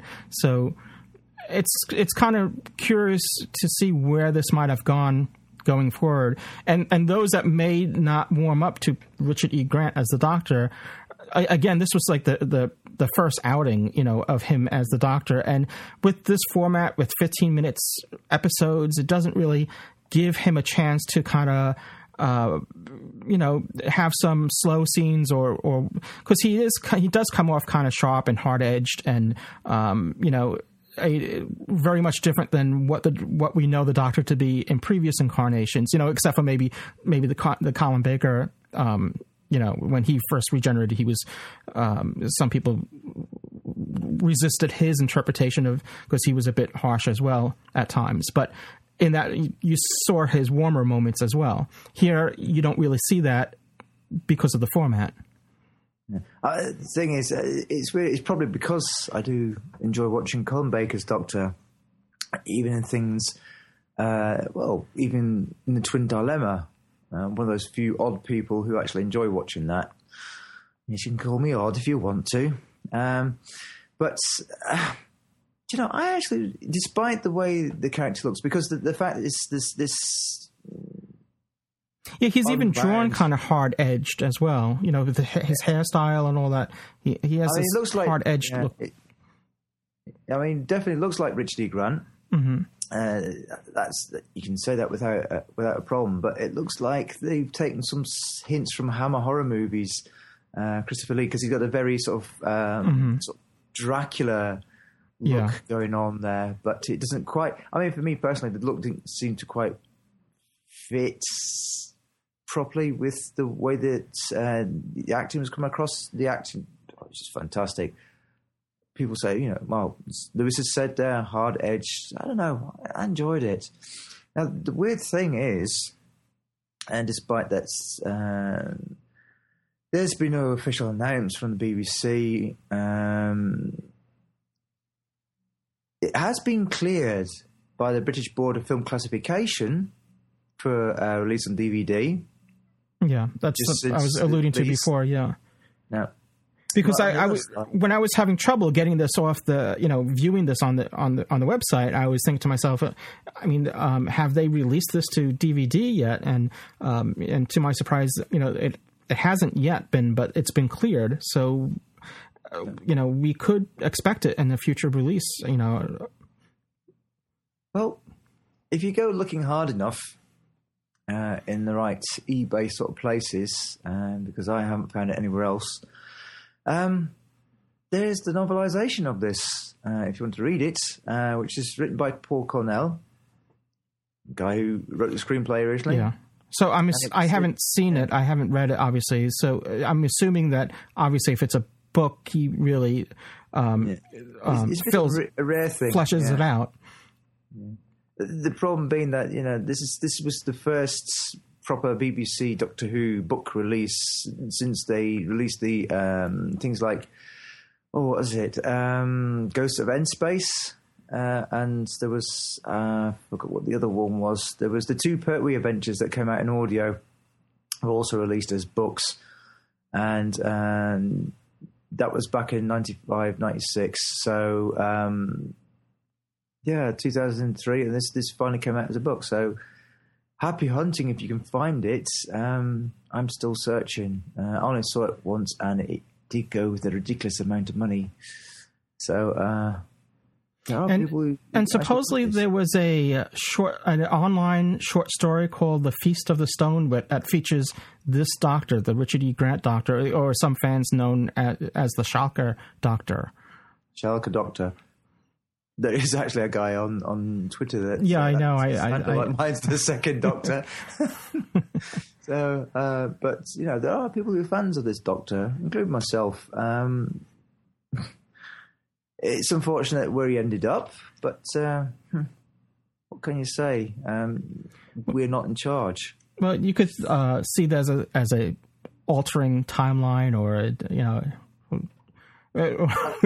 I'm sure the Time War could work its way into this and explain it. Yeah, well, I think Paul himself could explain this best. I mean, he has been quoted once already that there was a series called Unbound. Yes, that's right. The Big Finish, right? By Big Finish, and this is what Paul classes as his Unbound novel. So you could see this as possibly an alternative take on the Doctor, if you want to look at it like that.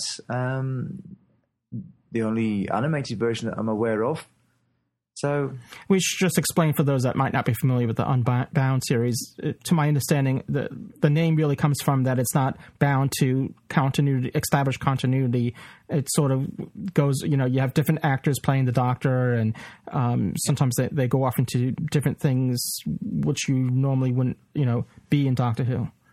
Yeah, including having the female Doctor as well. I think it was a female Doctor.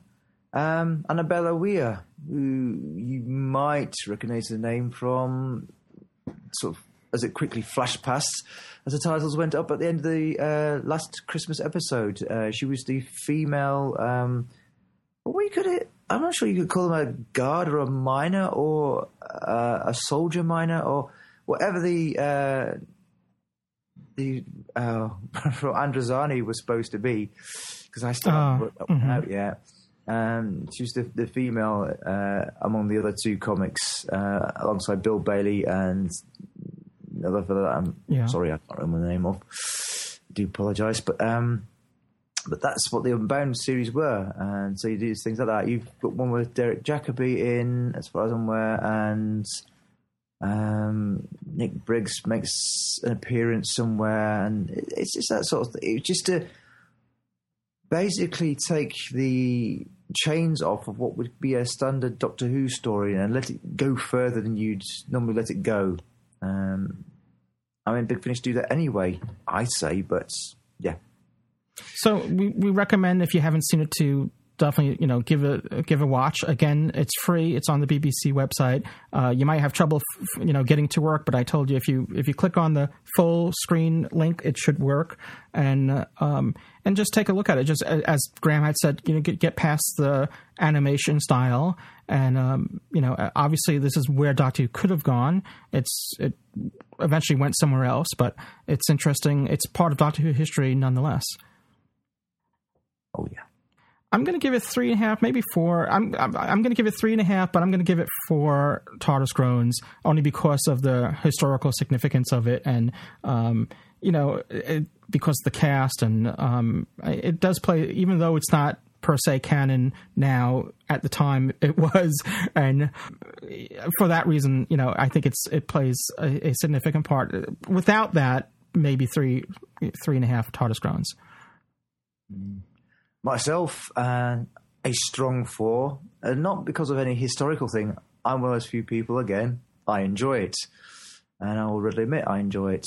And it gets its yearly pull out in between. This is the first time I watched it in years, so it was good seeing this again. And by no means did I, didn't enjoy it. I'm just,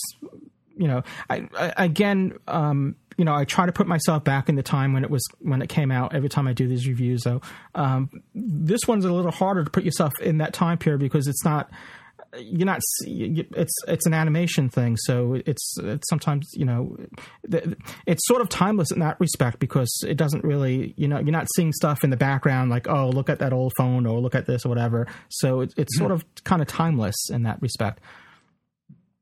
Yeah, but it's interesting the little elements that are in this that we then later on see in the series that will come in the future.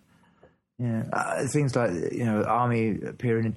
I mean, I was in British military for 13 odd years, and it's kind of odd to see the trucks turn up, and it's like, do you know, those things were supposed to have been taken out of service years ago, and they're still tottering around. So in that sense, yes, it is timeless. And Land Rovers are Land Rovers. They get facelifts, but they still look roughly the same anyway. So, yeah. It's sort of a unit idea as well.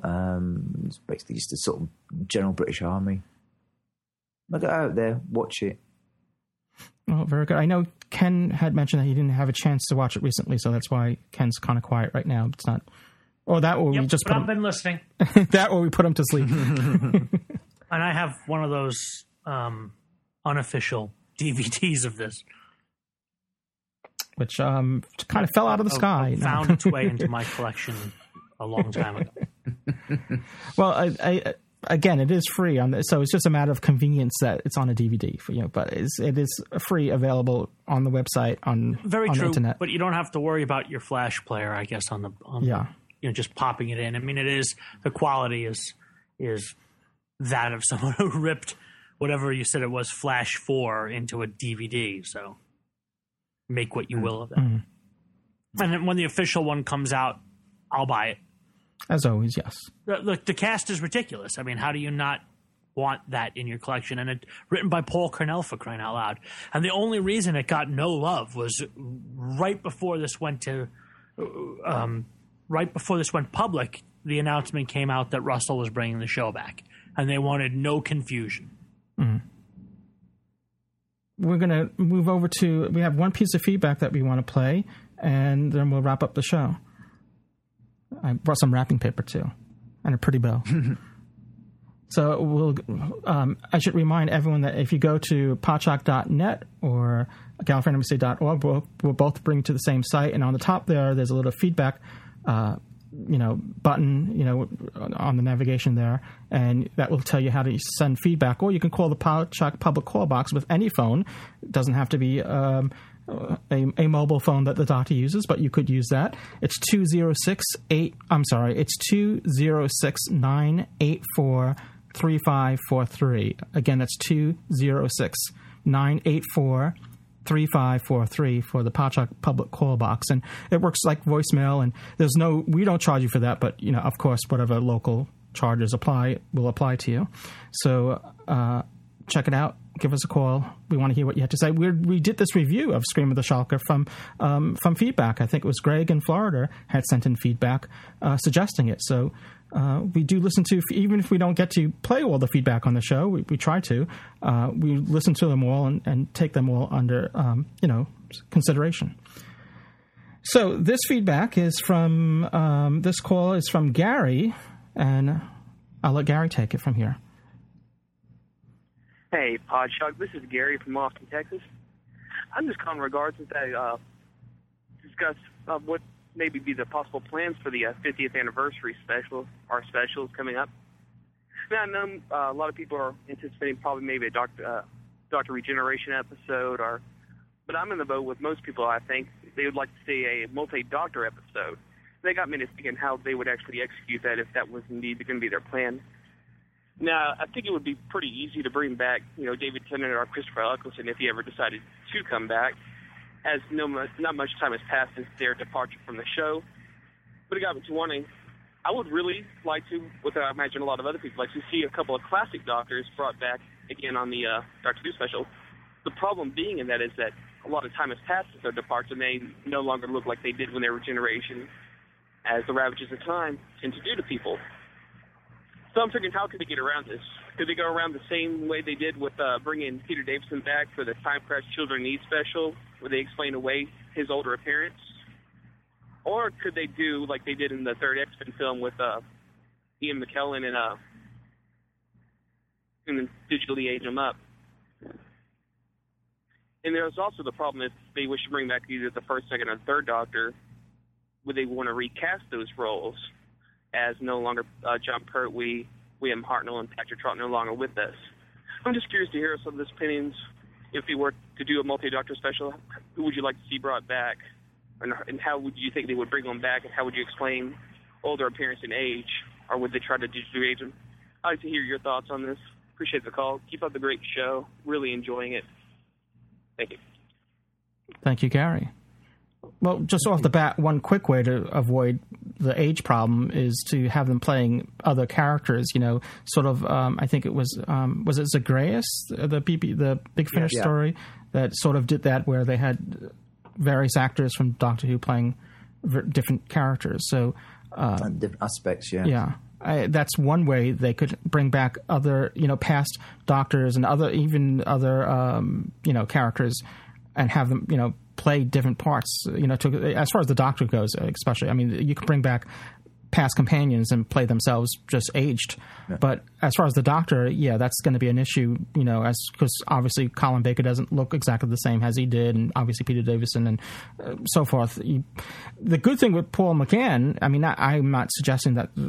Again, we may not be a multi-Doctor story. It might. I mean, now that we're up to 11 Doctors, it will get very confusing, perhaps, especially for people that may not be familiar with all of them, having 11 Doctors in one story. But, but who knows? Maybe a few Doctors might return, but maybe not at all. It might be something completely different. So, Graham, I think you were going to say something. There are a few ways around this, due to sort of things that I personally do in audio as well. Okay, we'll start with the visuals. The easy ones, okay, we can have definitely 11, definitely 10. 9 is sort of, have we got enough money for that? I doubt 8. We'll see Christopher Eccleston come back. I'll be very surprised. Not that I'm against it, but I doubt it. I'm in the same boat. I doubt that very much as well. And the 8th Doctor, definitely Paul McGann. He's definitely up for it. And the thing with Paul, the 8th Doctor, is that we never seen him regenerate into the 9th Doctor, so we don't know what the 8th Doctor looked like when he regenerated. So the time doesn't apply to him as far as his aging. So we don't have that sort of thing. We could. I mean, it's not too far stretched to get Sylvester back, and so that's where we're sort of, as far as getting to it. So we're talking about 7th and 8th Doctors, classic Doctors. Now, as for the rest, see the sort of doing Professor Howe as a parody podcast, it allows me to sort of think into little tricks about how I can do things when I'm writing stuff. And one of the possibilities for Doctors 5 and 6 is that they're brought whatever, or however, into whatever time zone it may be, and there's something's gone wrong with it, and they basically turn up as they are now, very aged, and they are as they are in the 60s. Now, the previous Doctors, old nights, with the second and third Doctors, I could imagine, as the fact is, it's not only myself that impersonates Pat Troughton as the second Doctor fairly well. Fraser Hines, very well known for doing it. But my odds would be on David Troughton himself, and maybe if they can get it right and it doesn't end up looking like the 2003 Dimensions in Time thing of floating heads, that they sort of animate them, maybe second and third Doctors, and animate them, and you have a proper sort of animation sort of idea, maybe in the vein of the 3 Doctors trapped in a time bubble, and they can only give maybe advice from the past. So you have them in sort of like TV screen or a carrying around gadget, and you have David Troughton voicing the second Doctor, and Sean Pertwee voicing his father, because he can do it when he wants to. So those would be my sort of ideas of how they get around that. Like I say, there's plenty of people out there that can do the second. Well, I say plenty. There's enough people out there that can do the voices to get this done. So that's how I'd see that for a sort of a multi-doctor over the generations sort of thing. But I really don't think. It's not that I don't want to see it, but I just don't think they're going to do it. I really think if they're to do something like that, if they were to do a multi-doctor story, it'd probably be maybe David Tennant and Matt Smith, and limit it to just 2 doctors and build a story around that, and maybe have references to past doctors, or have maybe, as I said before, having other doctors play different parts or something like that. But I just don't see them doing, in today's Doctor Who, a full-on multi-doctor story like we've seen with the 5 Doctors. It's not that I dislike the 5 Doctors or something like that. 3 Doctors... I think it's something along the line of 3. I mean, if we look at reality-wise, I mean, those are the ways it's possible to do this sort of thing. But then you're looking at Stephen Moffat is very clever with his planning and the way he does things and the way he writes. But just to get so that everybody's got a bit and maybe just a little section, that is an awful headache. So me personally, if I was to see it and personally have it realised as a multi-doctor, I'd have a second 3 Doctors, and I would go for the 8th, the 10th, and the 11th Doctors, and have those 3 guys working together, and not too many companions, because you end up having companion soup after a while, and you end up with something like the 5 Doctors, where not everybody was too delighted with the way that turned out. I was quite happy. I was 11 years old. I mean, hell, I thought it was great stuff. But the fact that it was the 5 Doctors slightly suffers from being companion soup, as in that is the few times. Well, we'll agree there were too many companions at one go. I mean, they may do something like a Children in Need thing where they might have something like that. But I suspect sort of an hour and a half long sort of film length special. Roughly in that sort of area, probably or possibly with 3 Doctors. But I mean, well, they might just do the whole series as a nod to the past, where there might be just multiple stories with nods to past stuff, but not overwhelming new viewers with it.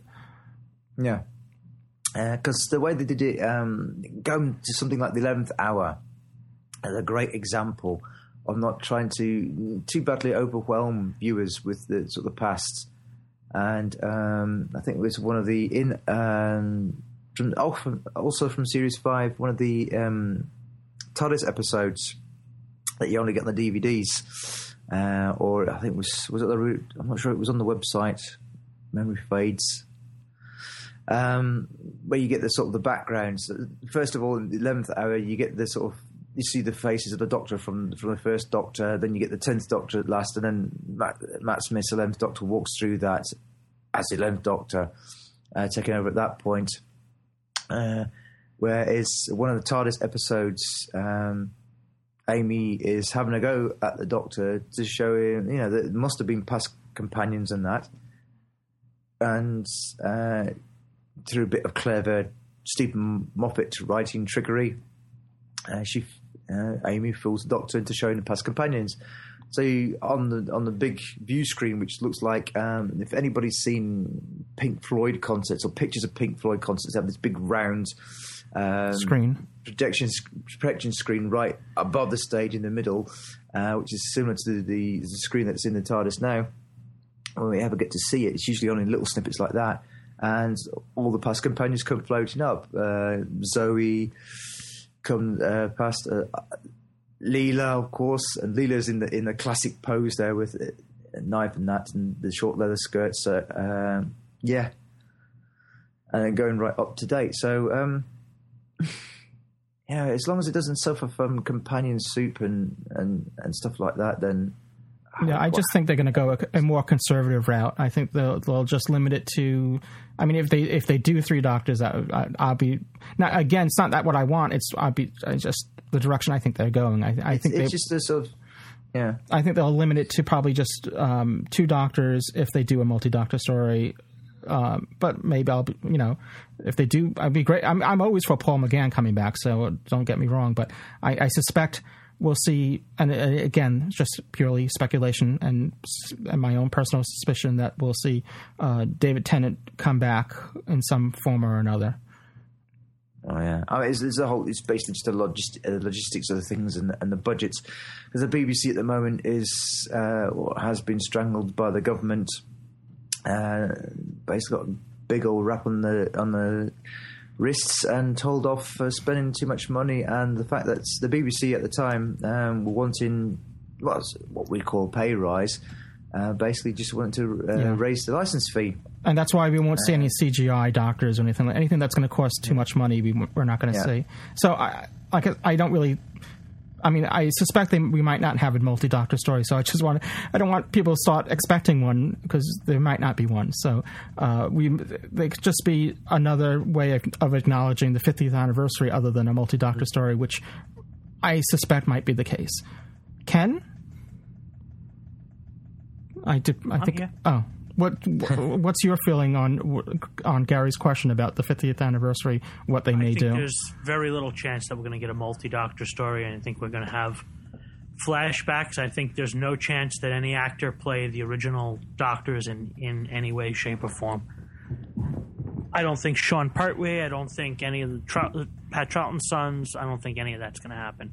If anything, based on what you saw in the recent Tron movie, they can digitally recharacterize the classic doctors and either use sound clips from older little bits and pieces of things, if anything at all, to make them come alive. And it's probably not as expensive as we might think it is to do such a short clip. And I think that Moffat's already stated that it's a season-wide celebration as opposed to a multi-doctor story. So, and Sylvester has stated that he would like to come back as a different part. And what I liked in Zagreus was the fact that it was all happening through the TARDIS. And we know that the TARDIS is telepathic, and we know that the TARDIS uses different imagery to save the Doctor. As a matter of fact, Moffat has played with that over the last 2 seasons, and it wouldn't surprise me if the way we see the past Doctors is through the TARDIS. Through the telepathic circuits, advising the current Doctor in small little ways. Mm-hmm. Yeah, that's basically how I'm seeing it too. I'll be very surprised if they do a multi-doctor story. But that being said, I think that all the companions are on the table, and it's just a matter of availability or coming up with something interesting for them to do. As nostalgic as we may be to want to see everyone, there may not be a reason to have Polly in a story. Now, I would be totally geeked up to see Annika Wills in a story, but maybe they don't have someplace for her to go. Moffat may not have something for her to do. Where Jamie, there's a ton of things to do just based on the type of character he is. Yeah. So, I think there's 0 chance we're seeing Eccleston. I think there's 100% chance that we are seeing Tennant, and it wouldn't surprise me if we saw Paul McGann. And Peter Davison, for that matter. I think there's no reason why you wouldn't see Peter Davison. And then that's not saying we're not seeing the others, but look at the track record. Tennant's done nothing but talk about, I'm available. Yeah. Well, and Tennant is a fan, and it's something that, he's been saying all along, yeah. And the only reason he would have a reduced role beyond co-starring is to not show the current Doctor up because of his enormous popularity. Yeah, absolutely. But at the same time, we felt the same way about Charlton and Hartnell when they did the 3 Doctors, and the same thing happened with Davison. The current Doctor naturally gets the love.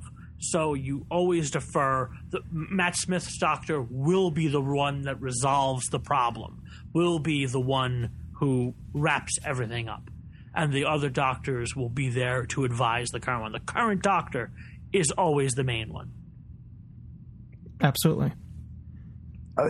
It just makes me think of little sort of subplots and that I'd love to see myself. Because you say, as Ken says, with Jamie and also with Zoe, is the fact that at the end of the war games, they have their memories wiped, apart from the first adventure they have with the Doctor. And, well, since the Time Lords are not around to keep watch anymore, how about giving them their memories back and just see what happens?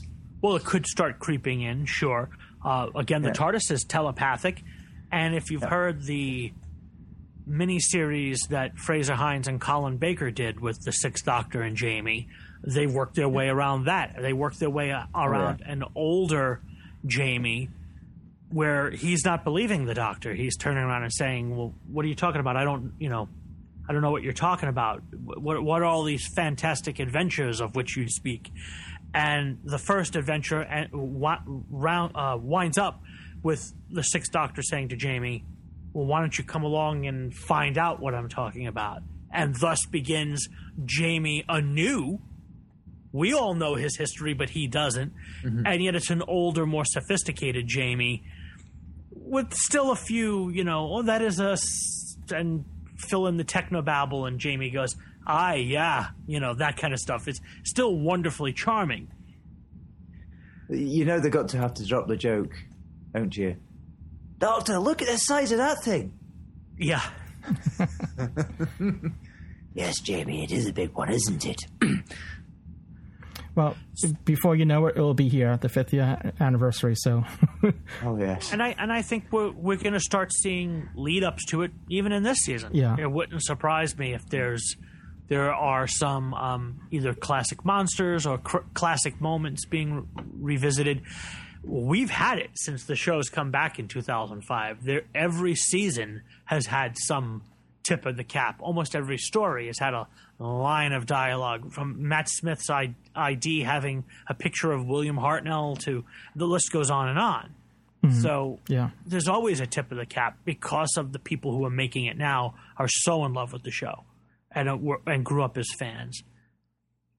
But I think it'll be a season-wide celebration, and I like that idea. I like the idea that it is that we're going to see a little something stretched out over the season. Yeah, same here.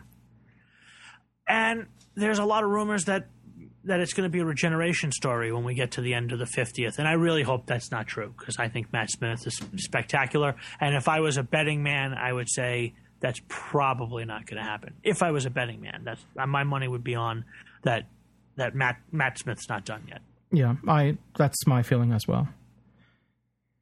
All right, well, I think we ran a little longer than we expected, but I think it was a good show. It's good hearing, Ken, your feedback from Gallifrey, and speaking of the 50th anniversary, there'll be another Gallifrey one next year, which will be on the 50th year.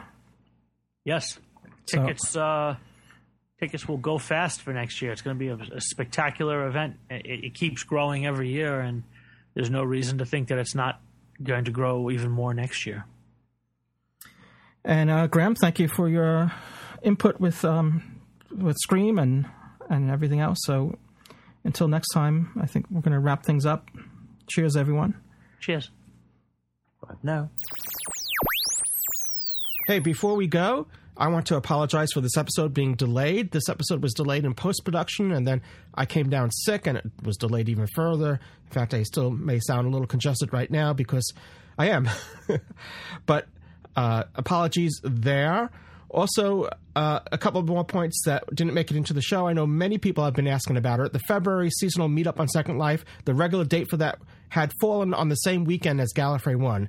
Obviously, that would have caused conflicts for some of the attendees at our that usually show up at our events. So we rescheduled it for the following month, this month of March. Unfortunately, there has been some last-minute scheduling conflicts again, and it would be silly to reschedule it for April, when our next regular meetup is in May. So we're just going to hold out until May.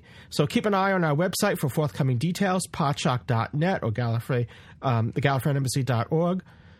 And as always, this episode of Doctor Who Podshock, in fact, every episode of Doctor Who Podshock can only be brought to you by your support, and we're tremendously grateful for those that do support the show by becoming a Podshock supporting subscriber.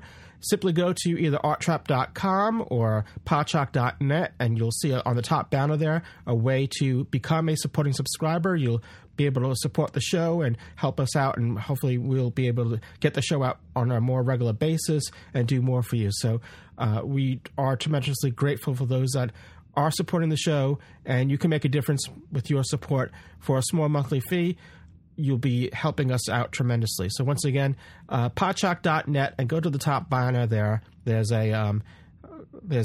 instructions on how you can become a supporting subscriber. And that's going to wrap things up. Until next time.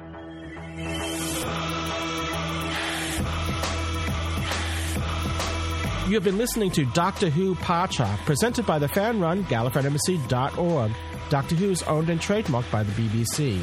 Doctor Who Podshock is not affiliated with the BBC in any way.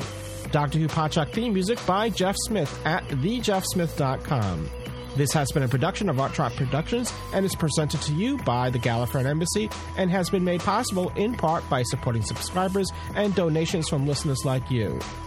This episode is also supported by the Podshock Podcast Companion app for iOS devices, now available in the iTunes App Store.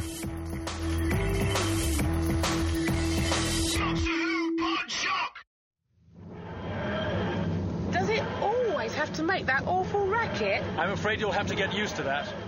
Is there anything else I'll have to get used to?